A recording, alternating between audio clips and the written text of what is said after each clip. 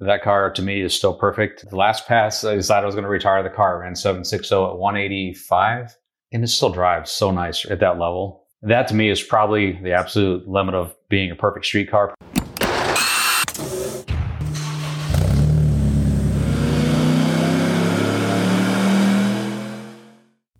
Welcome to the HPA Tuned In podcast. I'm Andre, your host, and in this episode, we've got John Shepherd from ShepTrans joining us all the way from the US.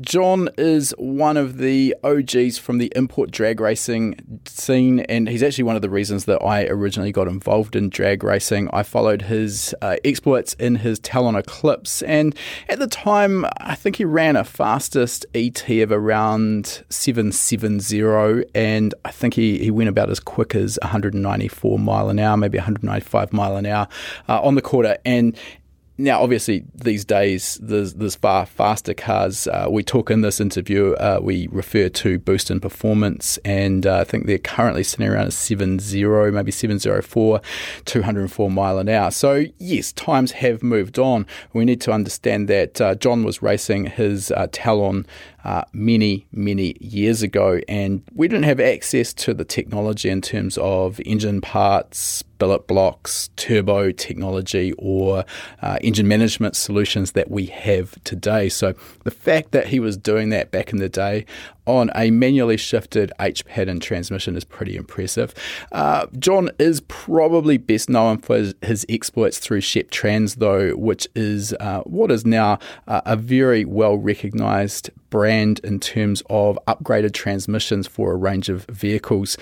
He got his start there in the DSM Mitsubishi Mark. However, these days he's doing transmissions for just about anything fast on the quarter or on the racetrack, and particularly with the advent of modern dual clutch transmissions, his work has stepped up a notch. So we dive into the inner workings of these DCT transmissions and what's required in terms of the hardware to make these work, as well as the software side of things, which is really easy to overlook. These modern DCT transmissions rely heavily on the tuning of the TCM or transmission control module, so these kind of go hand in hand. So huge amount to take away from this, and I'm pretty confident in saying that John not only inspired me to get into drag racing, but he's probably inspired hordes of others through the years. Hasn't given up on drag racing while the Talon may be retired. He's got a couple of really fast R35 GTRs. His street car, believe it or not, running pretty deep into the sevens, and his full-on race version running pretty well into the sixes. So he is no stranger to speed. Before we get into our interview, just a quick introduction for those who maybe haven't heard of High Performance Academy before. We are an online training school. We specialise in teaching people a range of skills, including EFI tuning, engine building, wiring. We also teach about race driver education and car setup. If you want to find out a little bit more about any of our courses, you can head to hpacademy.com/courses. That's going to give you a full list of everything we offer. Relevant today because we're obviously talking drag racing, and a lot of the drag racing elements really come down to tuning, which is why I really love drag racing, predominantly as an engine builder and a tuner. I find drag racing is the ultimate way of expressing just how well you've done with both of those elements. And we've probably all seen dyno figures that seem a little bit hard to believe, maybe slightly inflated out there on the internet. However, it's pretty difficult, if not impossible, to cheat a ET in a mile an hour. And those really tell most people all they need to know about exactly how much power your engine is producing. If you are interested in learning more about EFI tuning, as I mentioned, we've got a range of courses that cover those elements. In particular, our EFI Tuning Fundamentals course is a great way to get a solid understanding of what's actually going on behind the scenes with our modern range of ECUs, how they work, and what we're actually trying to do when we're optimizing the fueling as well as the ignition timing. As I've mentioned, you can find that particular course at hpacademy.com/courses. We will put a link to that course in the description of this podcast. And as a added bonus, as a listener listener to this podcast, you can use the coupon code podcast75. That is going to get you $75 off the purchase of your very first HPA course. All right, with our introduction out of the way, let's get into our interview now.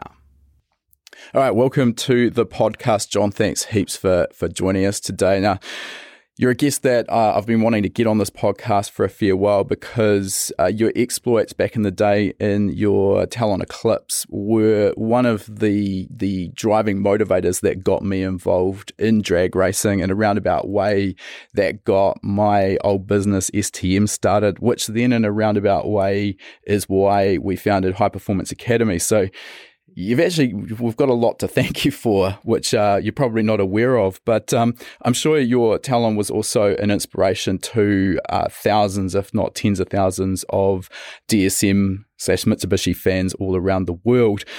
We're going to get into that car in a bit of detail, but before we do that, maybe if we could just roll back the years a little bit and give us a bit of a rundown on how it came to be that you got involved in automotive racing, drag racing, and basically wrenching on cars. Sure. Happy to be here. I came up really not having any automotive background. It's kind of whether it's in your brain or not, whether you can have like a mechanical aptitude, whether it was taking apart the hovercraft from a Star Wars character or dirt bikes, started out dirt bikes, BMX bikes, everything was just mechanical, taking things apart, figuring things out. And that obviously just leads to more things when you get to driving age and building muscle cars and building your own engines.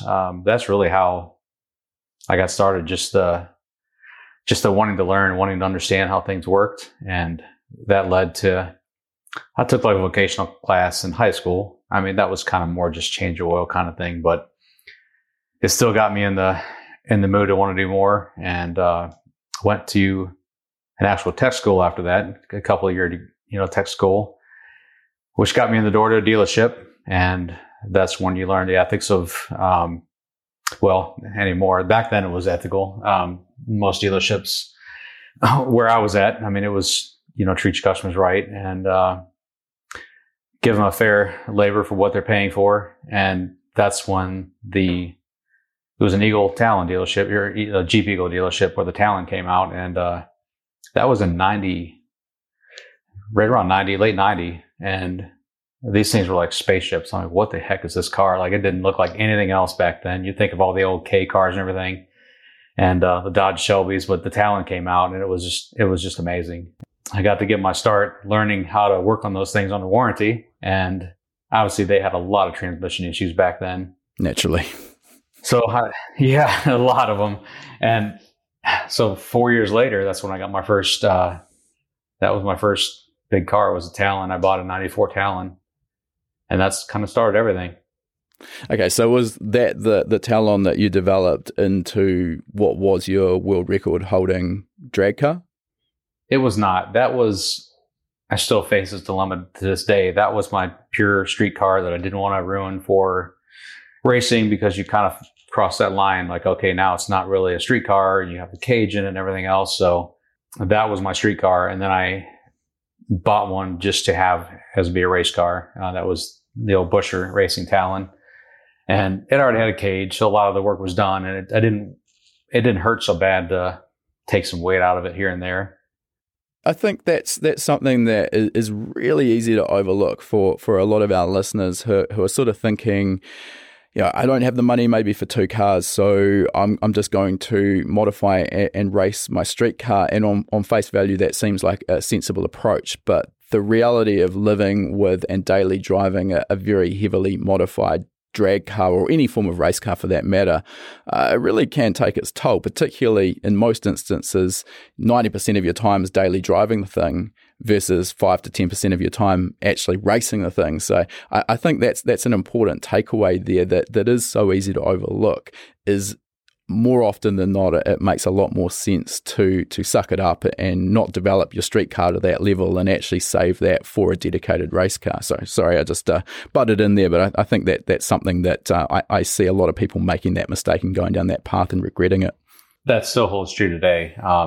the safety aspect of it. Do you run a cage on the street, which isn't as safe as not running a cage on the street, but then you take it to the track? So which is safer, and where do you cross that line? And the same thing applied to my street GTR.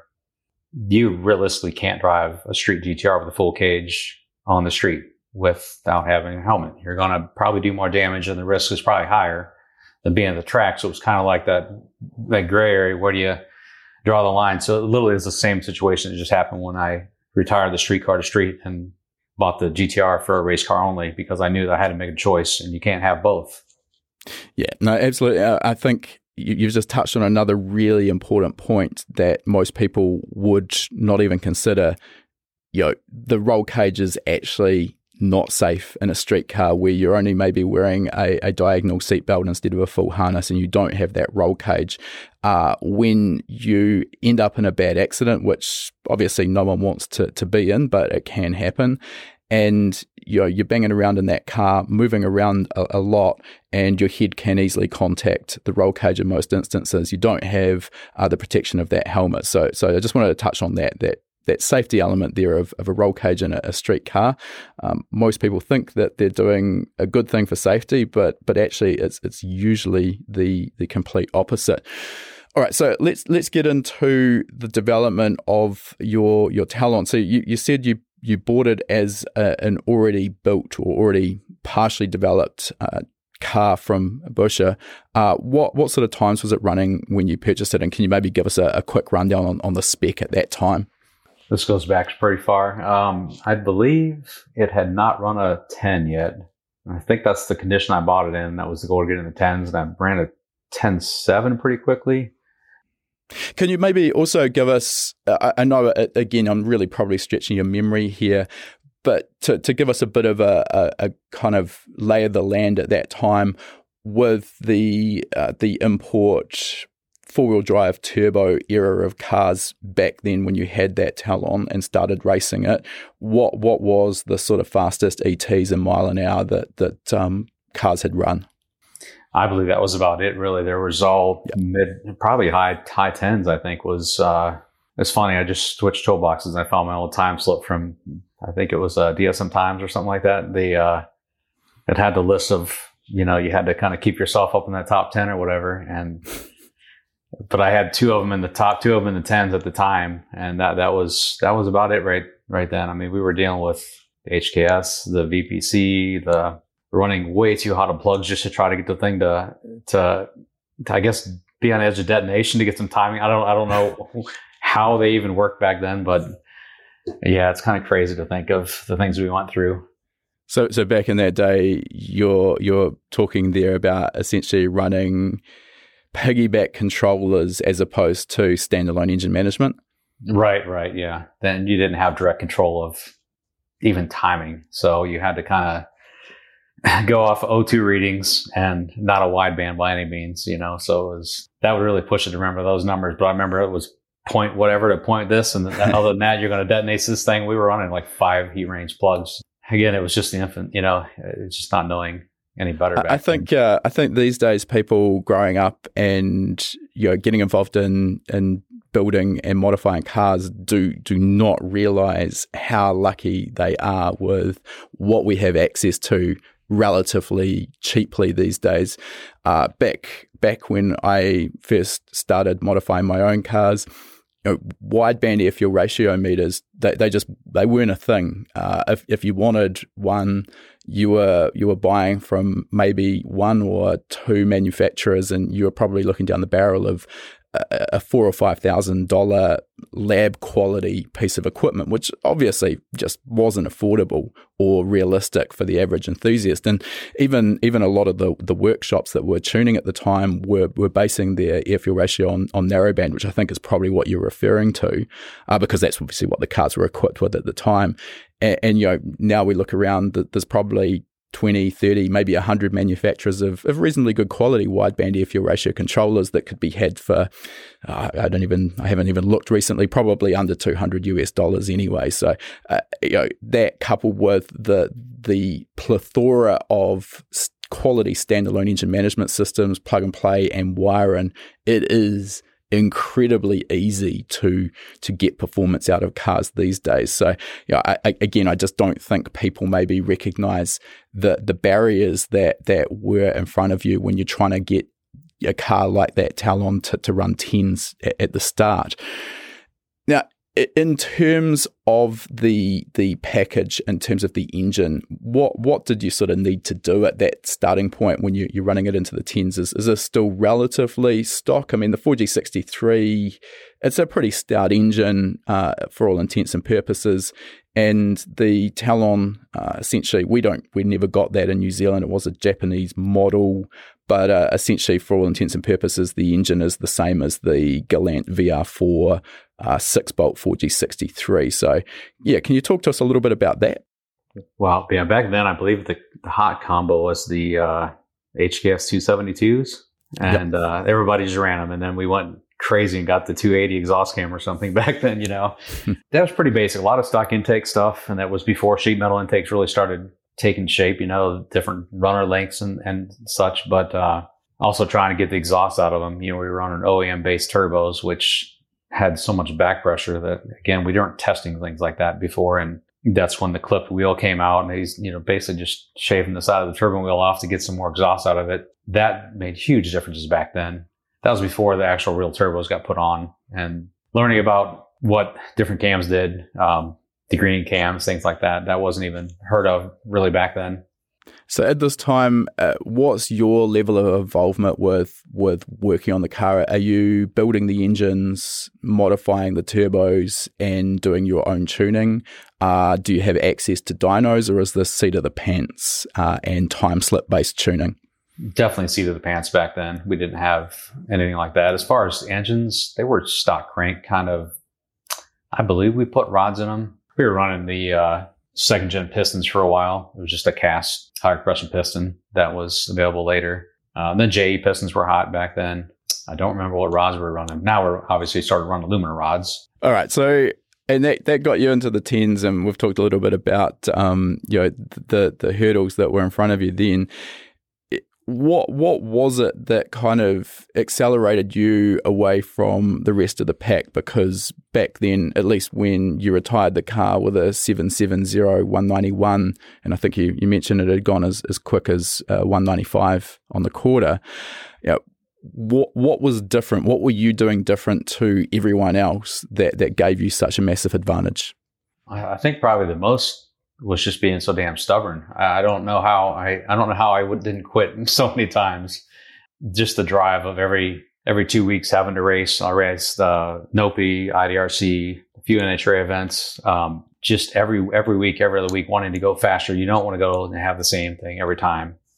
And what can we do? What can we try? It was always just that game of, okay, let's try this and then see what it does the next race. Let's try this.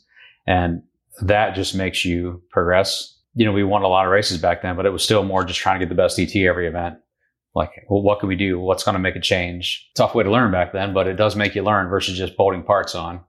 Yeah, definitely. And I think a lot of import racers spend more time working on the car and modifying it than actually racing it. So it sounds like you were definitely getting some laps in as well, which you obviously need to do, as you mentioned, to learn and validate a particular change. One of the problems that we saw with our own Mitsubishi-based four-wheel drive drag platform is transmission reliability. We started as most did with the stock 5-speed transmission, which was good to a point, and I think it was about the point we were running in the mid-9s that we're pretty consistently destroying fourth gear, and that was, if I remember correctly, probably the first main weakness inside that OE transmission. What were you doing? And did this lead to the development of Shep Trans, or is this already going on in the background? That's exactly what started it. Back in probably 96, 97, some of my friends started having Talons, and because I was a tech at a dealer, I had full access to parts and parts diagrams and what running changes were being made. And wait, I'm warrantying this car, but then this doesn't have this, but this newer car has, this cool double synchro setup. Well, why don't we do this and adapt this to this older one?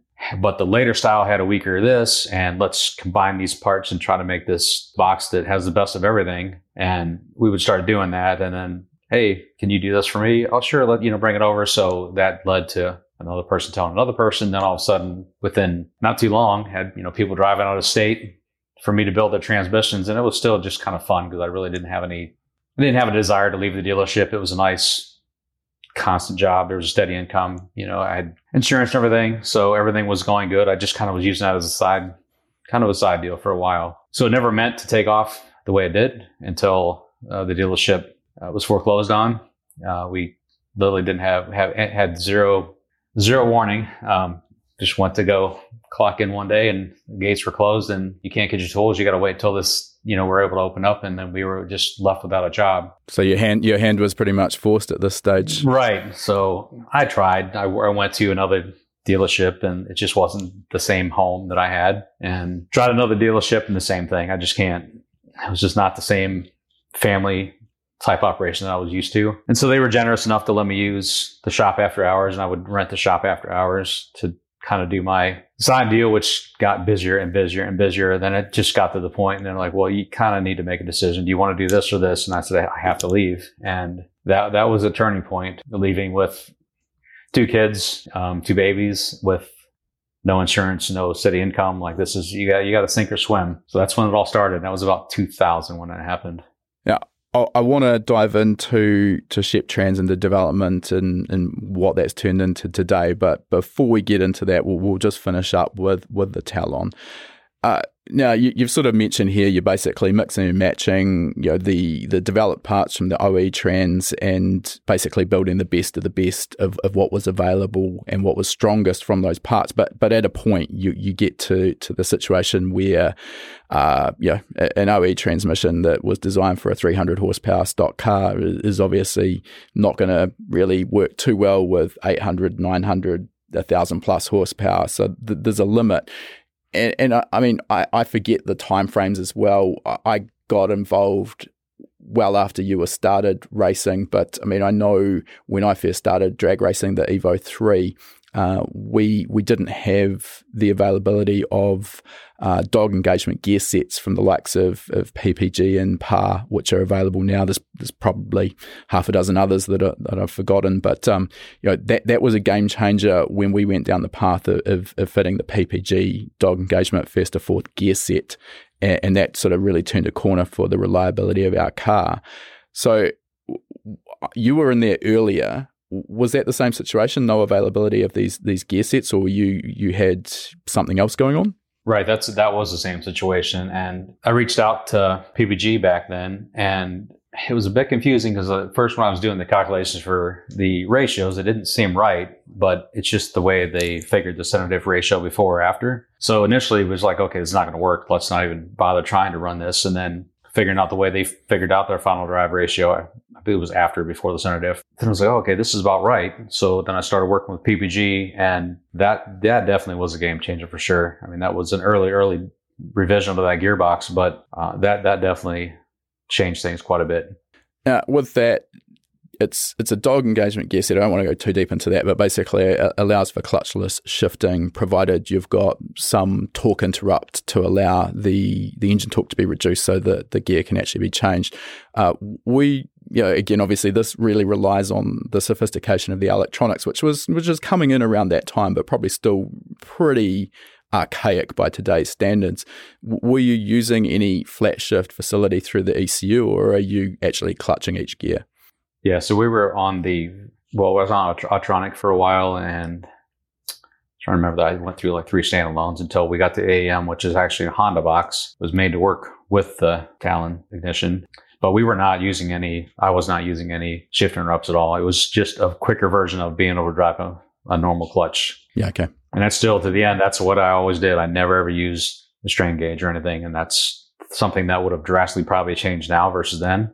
Yeah, and I think just from what I've seen with the cars that I've been involved with, and again, for those who aren't racing cars at this level, the size of the turbo that you put on a small capacity engine to get the power to run 195 mile an hour, the problem with this is every gear shift, the turbo is falling drastically off boost, and then it takes a very measurable amount of time, tenths of a second, to get back on boost after that shift. So where that's the conventional shifting technique. Even if you're really, really quick at going through the gears, that's going to happen. Whereas a torque interrupt with an ignition cut or something of that nature, the turbo's still going to fall off boost, but nothing like it. So I mean, 7.7 with a manually shifted transmission, that could have easily been 750 or quicker with just that one change. So I think people need to recognise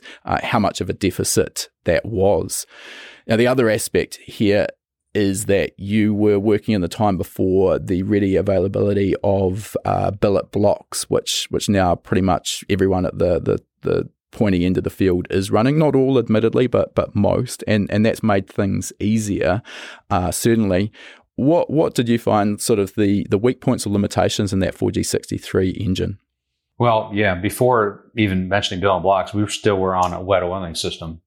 They were a stock oil pan, trying to keep the oil back down where it needed to be before you had to pull. If you look at some of my videos, I had little post-it notes and people make fun of me, but it literally, if you didn't push that clutch in before, just the spinning down from, if you just didn't have that engine down quick and the G-force on the parachute and you're still spinning it at close to 11,000 RPM, one little mistake like that knocked the rod bearings out of it, and you're in the pits pulling the oil pans, trying to smack bearings in it to get to the next round.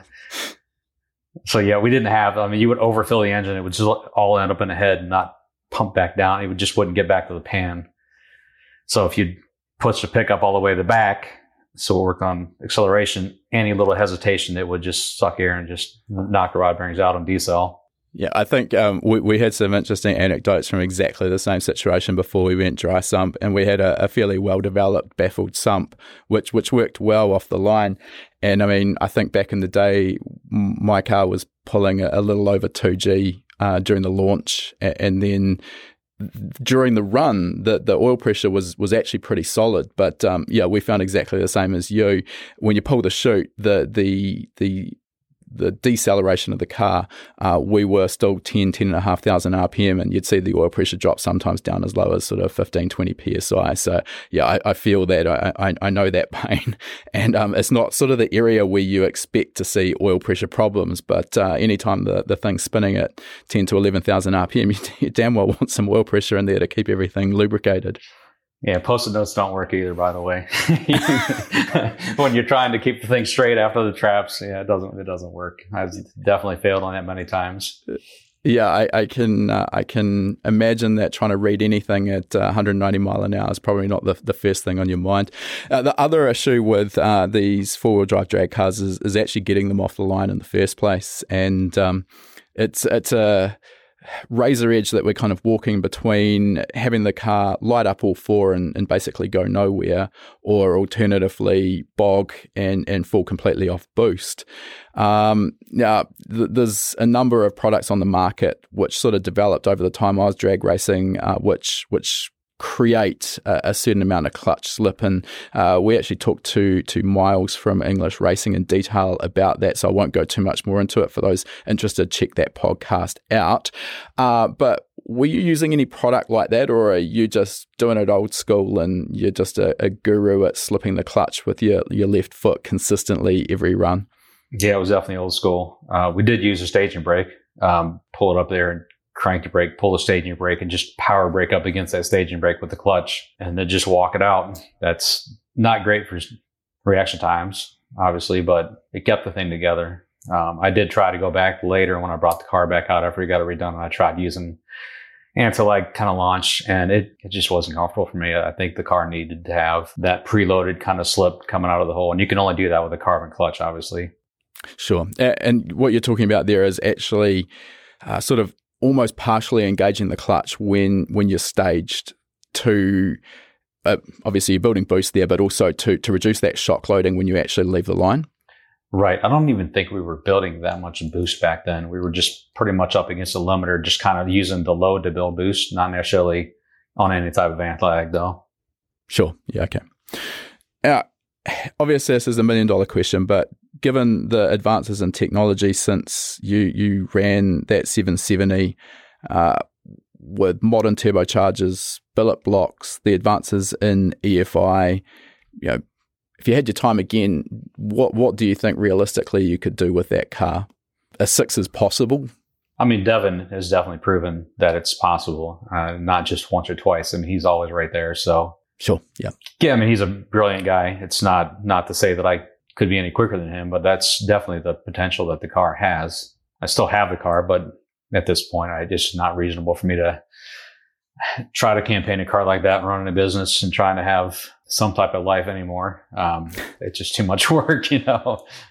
Yeah, everything's a balancing act. And I mean, obviously the transmission world has moved on, and dual clutch transmissions really are, I'm guessing, your bread and butter these days. So yeah, from a marketing perspective, it doesn't really make a lot of sense running an older car with a manual 4-speed transmission. You have more recently moved on to a more modern platform with the R35 Nissan GT-R. So could you tell us how you went about choosing that as your next project? It was just a natural progression. I mean, the DSM went to the Evo, and what's the next all-wheel drive thing to come out? And that was it. I mean, it just made perfect sense. Obviously, the R35 is a pretty well-established platform these days, and I don't know exactly how many there are, but there's a fair number of them deep in the 6s, and plenty of them in the 7s and 8s. So it's a well proven platform.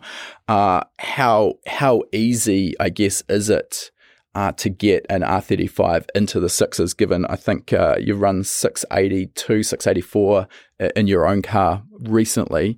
What was the development path to go from a stock showroom stock car to 6s? Yeah, I mean, I would never say it's easy, obviously, but obviously we work close with T1 Race Development, and I had bought a chassis that was already started from PRL. He just lost interest in it, so it was a perfect situation to get into a car that was kind of, because a lot of people get into cars and you get the car half, even 3/4 of the way done, and it just stops, and that happens a lot. So it was just a perfect scenario to get this car, have T1 finish it. Obviously, we built the trans for it, but other than a few weird quirks, the car went 6s extremely quick. So it was a blessing, but it wasn't, because after that, what do you do? That's kind of where I'm at with the car right now. It's like, okay, now what? You run your first 6, and the next 6 is about 20% of your first, and now it's like, okay, just another 6, another 6, another 6. So that's the crazy part, is you kind of get numb to it quickly. Yeah, I know, no disrespect, obviously, for anyone who's run a 6, but as you say, I mean, where is that next milestone? And those who maybe aren't too deep in the drag racing world would think, well, 5's obviously the natural progression, but the part that's really easy to overlook is there's kind of almost an exponential learning curve in terms of what's required to go from an 8 to a 7, then a 7 to a 6, and then a 6 to a 5. And sometimes with a given platform, that's just simply not realistic. Now, you did go through a development path with this car, though, because I remember bumping into you at TX2K a few years back, and back then the car was nowhere near as quick as it is today. We've also seen a lot of people jump on the R35 platform, and kind of this almost rolls back to our earlier conversation about how fast can you go in a street-driven car, and where does that line exist. The R35 seems to be one of those platforms where, roll cage and safety equipment notwithstanding, you can genuinely have a 1,500 wheel horsepower, 1,800 wheel horsepower car, take to the track, drive it there and back with the aircon on, and then drive it home through the McDonald's drive-through. For you, where's that line on where it no longer becomes a streetable car anymore? Yeah, a lot of people get confused with my street car and the race car because they're both silver. They are completely different cars, different chassis. I still have both. But the street car was, and still is, in my opinion, like the perfect stopping point. That full interior, full exhaust, no crazy dumps, no exhaust dumps, just the wastegate dumps, which don't really dump a lot when you're at high boost, So that car to me is still perfect. It ran 7. The last pass, I decided I was going to retire the car. It ran 760 at 185, and it still drives so nice at that level. that to me is probably the absolute limit of being a perfect street car. Probably too much, but when you're running a Motec, they're so seamless. You just turn the torque down and you don't really feel that it's being turned down. You just have a less aggressive hit, but you can still drive it at say 1100 torque, not all the way cranked up, and you still have a decent tractability. So that would be my limit, I think. The very fact that you're talking about something that's capable of running 7.6s and you're using the term streetable car in the same sentence is just insane and shows how far the technology in these modern cars has come. And I do apologise that obviously I've fallen into that trap of thinking your two silver cars were the same in a further development. But I do recall, I think it was at TX2K that it was your street car that I was referring to. So apologies on that front. The other thing that goes hand in hand with that, which is easy to overlook with the internet, social media these days, everyone's posting up huge power figures, dyno graphs, etc., and it can be really easy to lose track of what living with a 1800, 2000 wheel horsepower car with what is still a small capacity engine actually looks like. So could you talk maybe with that street car? You've said that's kind of what you think is the perfect limit for a street car. What's the sort of maintenance schedule on something at that level look like? Is it livable, or does it require a pretty constant diet of trips to T1 or wherever for maintenance? I would say normally if you have a car at that level, you're probably not using it as your daily. So the mileage tends to get cut drastically. I don't drive the car often. I can take my dog to work or something like this. So it's not like I actually use that as a daily driver. So my maintenance is pretty limited. We ran the same motor for 4 or 5 seasons, same short block. So, but that's what I would say is a limit. Do I suggest people that are getting into it get a car at that level? Probably not. I talk more people out of it than into it. Probably that 11, 12, maybe 13 horsepower range. That's probably really the limit you should consider if you're wanting to actually still like the car and drive it. I mean, that's going to make for an incredibly fast car. With the transmission in that GTR platform has really been, as I've seen it from the outside and those that I've talked to who are deep involved, is kind of a blessing, and at least initially was a bit of a curse as companies around the world, yourself included, kind of learned the weaknesses, shortcomings, and what actually needed to be done with that GR6 transmission. And for a start, we've used this term already, dual clutch transmission. I like to think that probably most people would have a broad understanding of what that means, but without making any assumptions, could you give us the 30-second rundown on what dual clutch transmission actually means? I guess the most basic form would be it's 2 transmissions in one, and they're just sharing their job and handing off the job to the other one, so the other one doesn't have to work as hard to make the next change, which is exactly the term of dual clutch. It has a clutch for each input shaft. So the passive input shaft is pre-selected in S gear. So when it's commanded, the hydraulics just swap the clutch over to the next one. It gives the other one a break. It lets the other one shift. And that way it's not so dependent on how quick that shift is, because it's already shifted in an S gear and you're just basically swapping clutches. So basically you've got, as I understand it, you've split the gears. So odd gears will be on one input shaft essentially, and your even gears are on the other. So as you mentioned, you're in first gear, you launch the car off the line, second gear is already pre-engaged on the other input shaft, and then it's a simple case of disengaging the first gear clutch and engaging the clutch that will take second gear. That's correct? Exactly, yeah. And then it's already in third by the time second is engaged, so it's already pre-selecting third.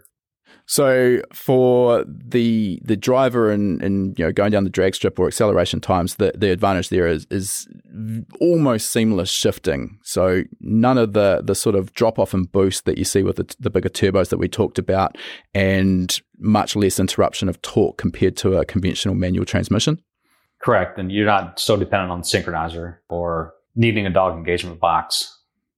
Yeah, so I mean, the dog engagement box is what we see conventionally in motorsport, which gives a lot of the same advantages of a DCT transmission in terms of lightning quick shifts. However, a dog engagement gearbox would be an absolutely horrible thing for the streets. So you're sort of getting that motorsport quality shift in a livable format with the DCT. Right, yeah. I would agree. All right, so with the move into that R35 platform when it first sort of came out and became prominent, how quickly did you sort of jump on the bandwagon there with development of that GR6 transmission? It would have been right around 2010, so pretty quick. That was basic stuff, just trying to figure out, why is this clip flying off this thing, or why is, they needed a lot of little maintenance things, and that was in the early days of LC1, which was, if people have been around GTRs long enough, that's when the very, very early stages of their launch control happened. And it was a 4,500 RPM, absolute massive clutch drop. There was no feathering the clutch out. It just hit the clutches so hard. Then that's where they got the bad rap about the first gear. And a lot of people don't understand the first gear now is still the same first gear that they had back then. The box has not been upgraded gear-wise since day one. So it's just a change in the software for that launch control strategy. Right, yep. Okay. So if you take a stock R35 GTR and you want to go drag racing, and let's use your street car as an example. I use that term street car loosely, but something that's going to run maybe mid to high sevens. What do you need to change inside that transmission to make it somewhat reliable? When you're in that torque range, you definitely have to have a gear set. You won't last long running a factory gear set at that level at all. You might get a pass or two, but it's not going to be reliable. Anything over 800 torque really starting to push the limits of a factory gear set. So that needs to be changed. Definitely the drop gears. Drop gears are the final drive to the pinion gear. Not transmission exactly related, but the axles are one of the most important things to change. Braking an axle is as hard on the transmission as launching it at 4,500, really. It's actually harder on the trans braking an axle. And then the clutch, depending on the power level, torque level, that's where the clutch comes in. We get into the sevens on a factory-based clutch. It's like our Stage 3 1K clutch. It's an 18 plate. But that's getting to the limit of that. So once you go to the Pro Max, that opens up the world to, say, a 10 plate to a 13 plate clutch. And any more with the new technology of tunes and higher pressure maps and everything that's available, you can get by on an 11 plate clutch on like a mid 7-second car. And it still makes a nice drivable car at that level. Okay, so there's a bunch of stuff that you've just talked about there. I kind of want to dive into in a bit more detail. So the factory clutches, and I'll talk about your relationship with Dodson in a moment. Basically, you've got Dodson there who have developed replacement clutches. So is it as simple? I mean, I am making this sound easier, I guess, than it probably is. But is it as simple as removing that factory clutch and then just replacing it with a clutch that has, as you've mentioned, more plates in it for additional torque transfer or torque handling capability? Well, so the OEM-based clutch, where we can get 18, you can get 20 in them, but you start really pushing the limits. That is a factory-based clutch. You're using everything except for, like, you're using the same OEM cage, the OEM clamp, the OEM pistons. That you can get by with. There's still machining and setup involved, but that's more of just a billet basket. They're actually forged baskets, and then replacing the discs and doing the machining to get the clearance you need. Okay. That's kind of our entry level Stage 2.5, 3, which is super popular because it cuts the cost on the Pro Max when you get into the full billet assembly, where you can get more plates because you gain a little bit extra clearance. Sure. Then now that's a full billet clutch center, full billet cage, aluminum pistons and everything inside. So it's quite a step up to that. Does this become a bit of a trade-off, though? I mean, obviously, the higher spec transmissions that you're building are really going into dedicated drag cars in most instances. So drivability becomes a little bit less of a concern. But does this become a trade-off if you want a transmission that can reliably support 1,100 pound-foot of torque or above? You're going to have some downsides in terms of the drivability and the shifting at part throttle? Or can you really have the best of both worlds? I'm sure we'll touch on this later, but that really, a lot of it has to do with how well the car's tuned, how the VMAP and how the TCM is communicating with the ECU as far as what torque it thinks it has and what torque it really needs to make the pressures that it commands, because we're following a lot of things still. And that's probably the biggest issue right now with the GTR platform is we don't have a dedicated TCM. Yeah, so you're still, that's actually a good segue into the TCM or transmission control module mapping, because this is a pretty sophisticated vehicle where you've got an engine control unit which controls the engine tuning. So pretty straightforward, and in a lot of ways not too dissimilar to what we'd use on any engine for tuning. But then you've got the transmission control module, which is in charge of the shift strategy, shift RPMs, and also, I'm going to assume here without having much involvement in it myself, pressures inside of the transmission for the clutches, etc. And the interaction, which you've kind of like alluded to there, between the two is really key. So, if we looked at a built transmission, how important is the mechanical spec of the transmission versus the specific TCM tuning? Are both critical, or can one go without the other? Well, I think I know what you're asking. So as far as the TCM is concerned, it only knows a defined amount of limits. So if it's X amount of torque, if you're at 1-to-1 torque, well, now you're making far above that, even in the mid-range or something. So if you don't lie to the TCM, it's going to shift horrible because it's used to a 6-plate clutch, 6 on each basket. It thinks it needs, say, 16 or 17 bar clutch pressure to hold this torque. But now we've got, let's just say, a 12-plate clutch, over double the capacity of torque, because it doesn't know what is behind it. It still thinks, okay, I'm at this torque, at this RPM, I need to give it 17 bar clutch pressure. So that's a massive problem in the mid-range of these cars. If you don't really fine-tune the translation from the ECU to the TCM and lie to it, basically, it doesn't know any better. So the mechanics are doing the mechanics are doing exactly what it's told. The TCM just doesn't understand that 17 bar clutch pressure on this clutch can hold 1,500 foot-pounds of torque, because in Nissan's engineer's mind, it's holding 500 foot-pounds of torque. Yeah, okay. So there's a lot that goes into cheating or lying to the TCM in order to actually get everything shifting nicely and holding the amount of torque that the engine can produce.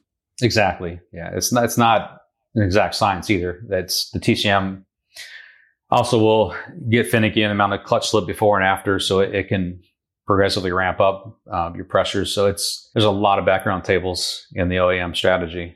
In terms of that, is there now a really well-developed understanding of what goes on in that Nissan TCM? Because just like reflashing an engine management system, Nissan probably don't sort of hand out the documentation freely and easily on exactly what their strategies are with all of their functions inside the TCM. So a lot of this is kind of reverse engineered and it's been developed, but as you mentioned, there's a lot of tables here. There's a lot of sophistication in how Nissan have developed this and what it's capable of doing.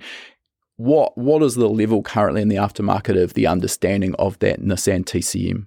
Or is there still a bit of a unknown elements to it?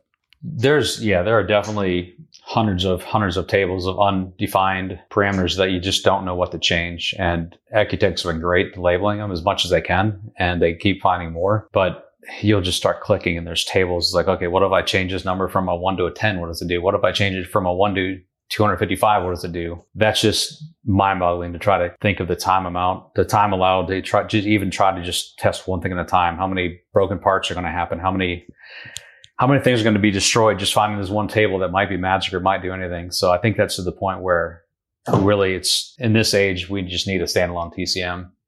Yeah. I think it's easy to overlook that. It's not a case of, testing these, as you mentioned there, it's expensive, it's time consuming, because realistically, the only way to test some of them would be maybe at the drag strip, and then you're dealing with an undefined parameter or table that you don't really know what it's going to do, and if you get something wrong, you could turn a very expensive transmission into scrap metal, I assume. Yeah, I would agree. I mean, one parameter might cause a massive clutch bind and break something, or one might try to, have it smacked in 2 years at once and, put the transmission in a huge bind and smash gears too. So it's amazing how far things have come with the OEM TCM, because I'm sure it's been done to a certain level, but I couldn't imagine running an OEM ECU at this level on the engine and expecting great results. So So what is the limitation on further development around this transmission? Is it a mechanical aspect, or is that pretty dialed now and it's really waiting for someone to come up with a full standalone TCM which gives the tuner or the transmission builder complete and defined control over every aspect of its operation? I believe the standalone TCM will make everyone's jobs easier once it's obviously sorted, which that's going to be a learning curve as well. But just to be able to control the amount of crossover, which crossover is a huge term in the DCT world because you do have two clutches that have to fight against each other, but how much do they fight against each other to get to the next side to where they can let the other one go? That's probably the hugest thing we struggle with right now because you can really do a lot of damage if the crossover is too high, and we don't have direct control of that. So that's something a standalone TCM could control without trying to manipulate a whole bunch of background tables to get the result you want. When you use that term crossover, just so I'm clear on it, are you talking about we don't have one clutch completely disengage and then the other clutch engages, that they're sort of simultaneously engaging and disengaging at the same time? Is that what you're referring to? Exactly. Right. Exactly. So if you get that wrong, you essentially are in a situation where you've got two gears engaged simultaneously, which is never going to end well. Right. We face that a lot. For example, you can have two gears on whatever the TCM decides to do at a given time. If some parameters, if they're reading too high a torque, or if it's not happy about something, or if your clutch capacity is too high, you can have it be literally at 19 bar clutch pressure on both clutches for a period of time.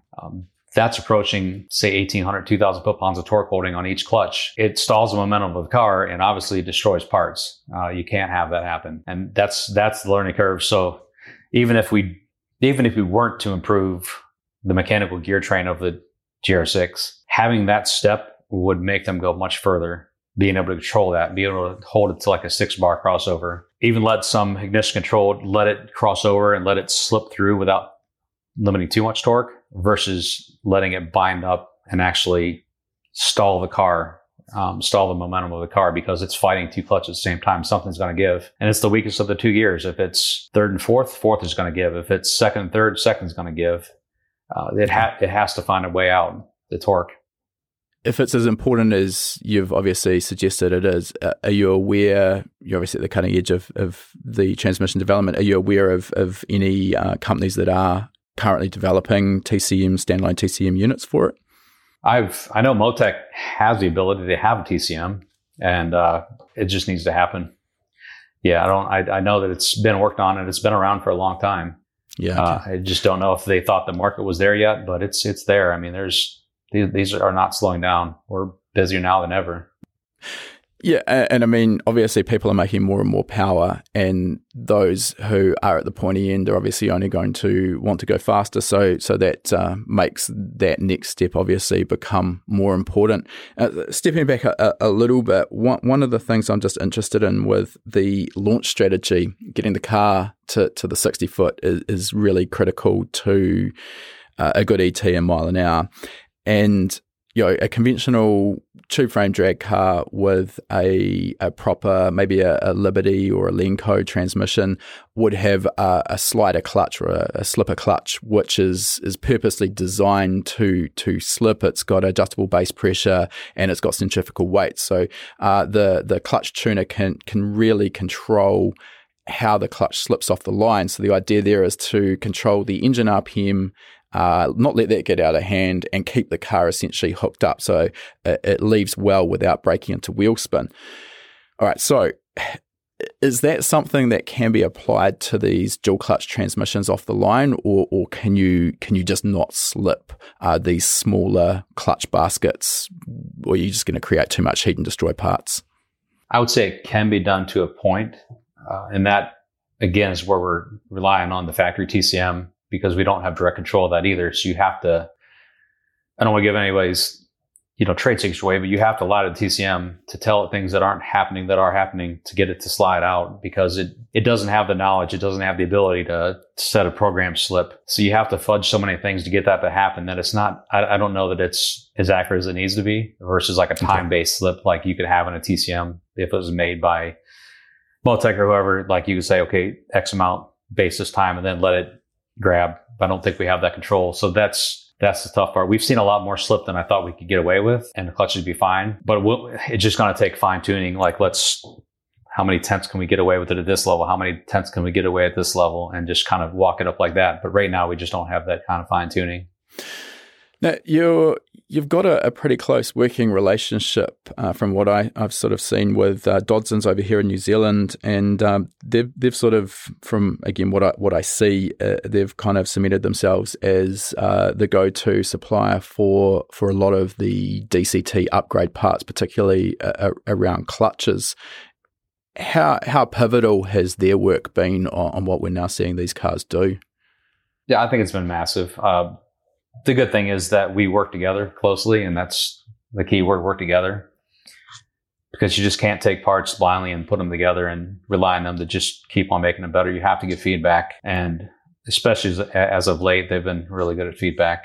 If I see things that need changed, they're very, very willing to try things or make me custom parts to try, to test, to see if we can make it better without flooding the market with the things that aren't tested. And that's a big issue for companies that aren't at the level that can do a lot of in-house testing. You end up, a lot of the customers end up being guinea pigs, and we try not to do that, but it's hard at the same point. You have to progress as well. So we test a lot in the race car. We test a lot in the street car, but I think it's always been, there's been step backs. It's not been all easy. There's been some CO problems people knew about. But again, you learn from it and you move forward, and now they're better than they ever have been.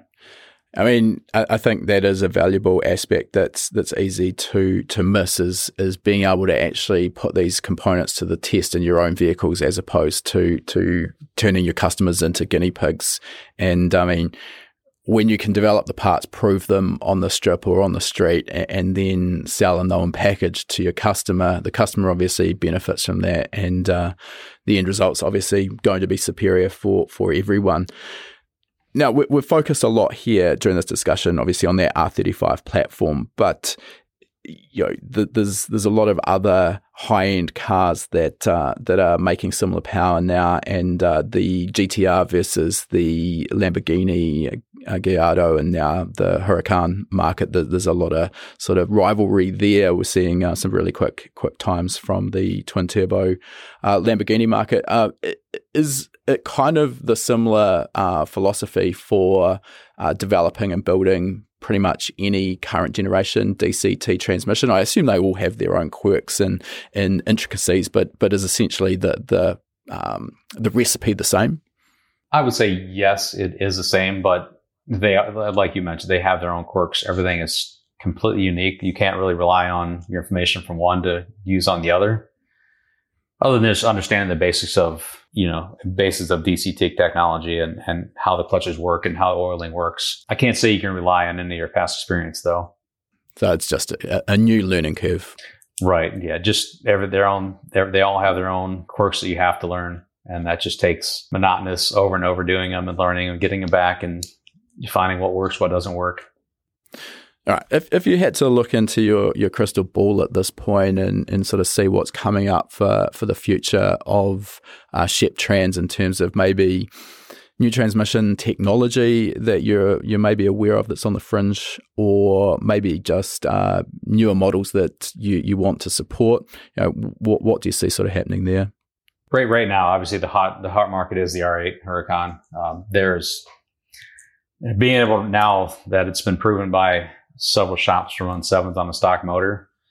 And the cars they were coming down in price before this whole pandemic, but the cars were a natural progression from a GTR to an R8 or something like that. And you can run 7s and you can have them, the true beauty of a DCT is driver comfort. You just drive this car, for example, I have my R8 down in Florida, all through the Keys, just driving around. It's just, I cannot believe a 1500 horsepower car can just drive so good. And that's the beauty of it. So trying to perfect that, I think that car is going to be around for a while, and it's going to be the next thing. It already has been the next thing, but just volume wise, I think it's going to get higher and higher right now. Yeah. We're seeing more and more shops, including the likes of T1 recently, sort of branching out and developing support for their R8 and Huracan platform. And as you mentioned, they were getting down to a price point where they were at least mildly affordable. It's a lot of car for the money, definitely, and anything that can run sevens on a stock engine, that gets my seal of approval for sure. Actually, we'll just rewind a little bit as well, because we've talked a bit about Shep Trans, but you've been in business for a fair while at this point. Can you give us a bit of a 30,000 foot view of your operation now? Sort of what size is it? How many staff have you got on board? And maybe broadly, what kind of platforms do you support with upgrades and modifications? Yeah, sure. I mean, we're still fairly small. I have 12 employees. I like it like that. I never wanted to get too big to where I lost focus on just every little aspect. I'm in there every day. Little known fact, I build every single clutch that leaves there. That's my own passion. I love building clutches, and it gets me out of the monotony of doing emails and phone calls all day. So if you don't get a hold of me, that's probably because I'm building a clutch. But I like to interact with the guys. I like my son actually works for me now, and that's kind of a crazy thing. Growing up and having him work for me now, he's hopefully taking over the reins here after a while. But we keep it small. Could probably double in size, but I don't want to lose focus on what we like to do.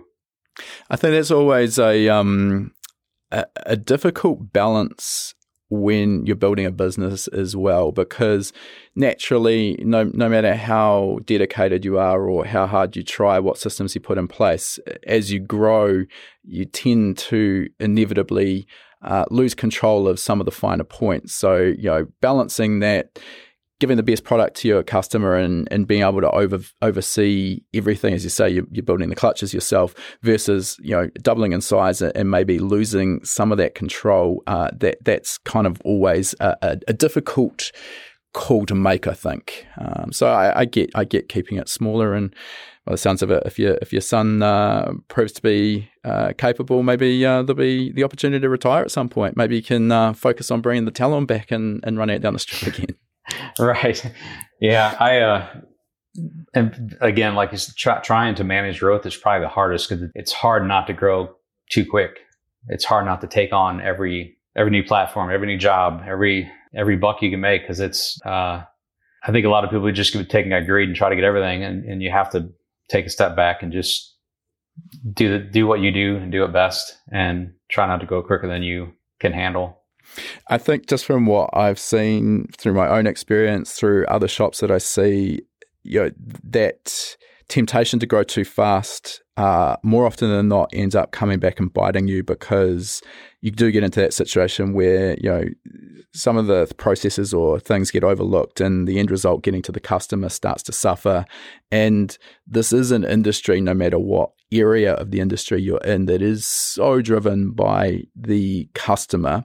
And these days, everyone's interconnected via social media, by forums, by Facebook groups, and one bad experience from a customer, that spreads like wildfire. So, I totally feel that, John. It is such a difficult balance to get right. Right, I think we'll move towards wrapping this thing up, John, and we do have a few questions that we like to ask all of our guests each time. The first of those is, maybe we've kind of touched on this already, but to more formalize it, what is next for you in the future, for yourself, maybe your drag racing, and for Shep Trans? Yes, for myself, I think the goal right now is to try to get the systems in place so we can run more efficiently, which is really tough with the part situation. And that's something we didn't talk about. I mean, that's everybody's struggling with right now, trying to manage jobs with limited parts or maybe no parts at times. But trying to get a process in place for my son to take over, so I can try to enjoy a little bit of life, because I've worked really, really hard to get to where it's at right now.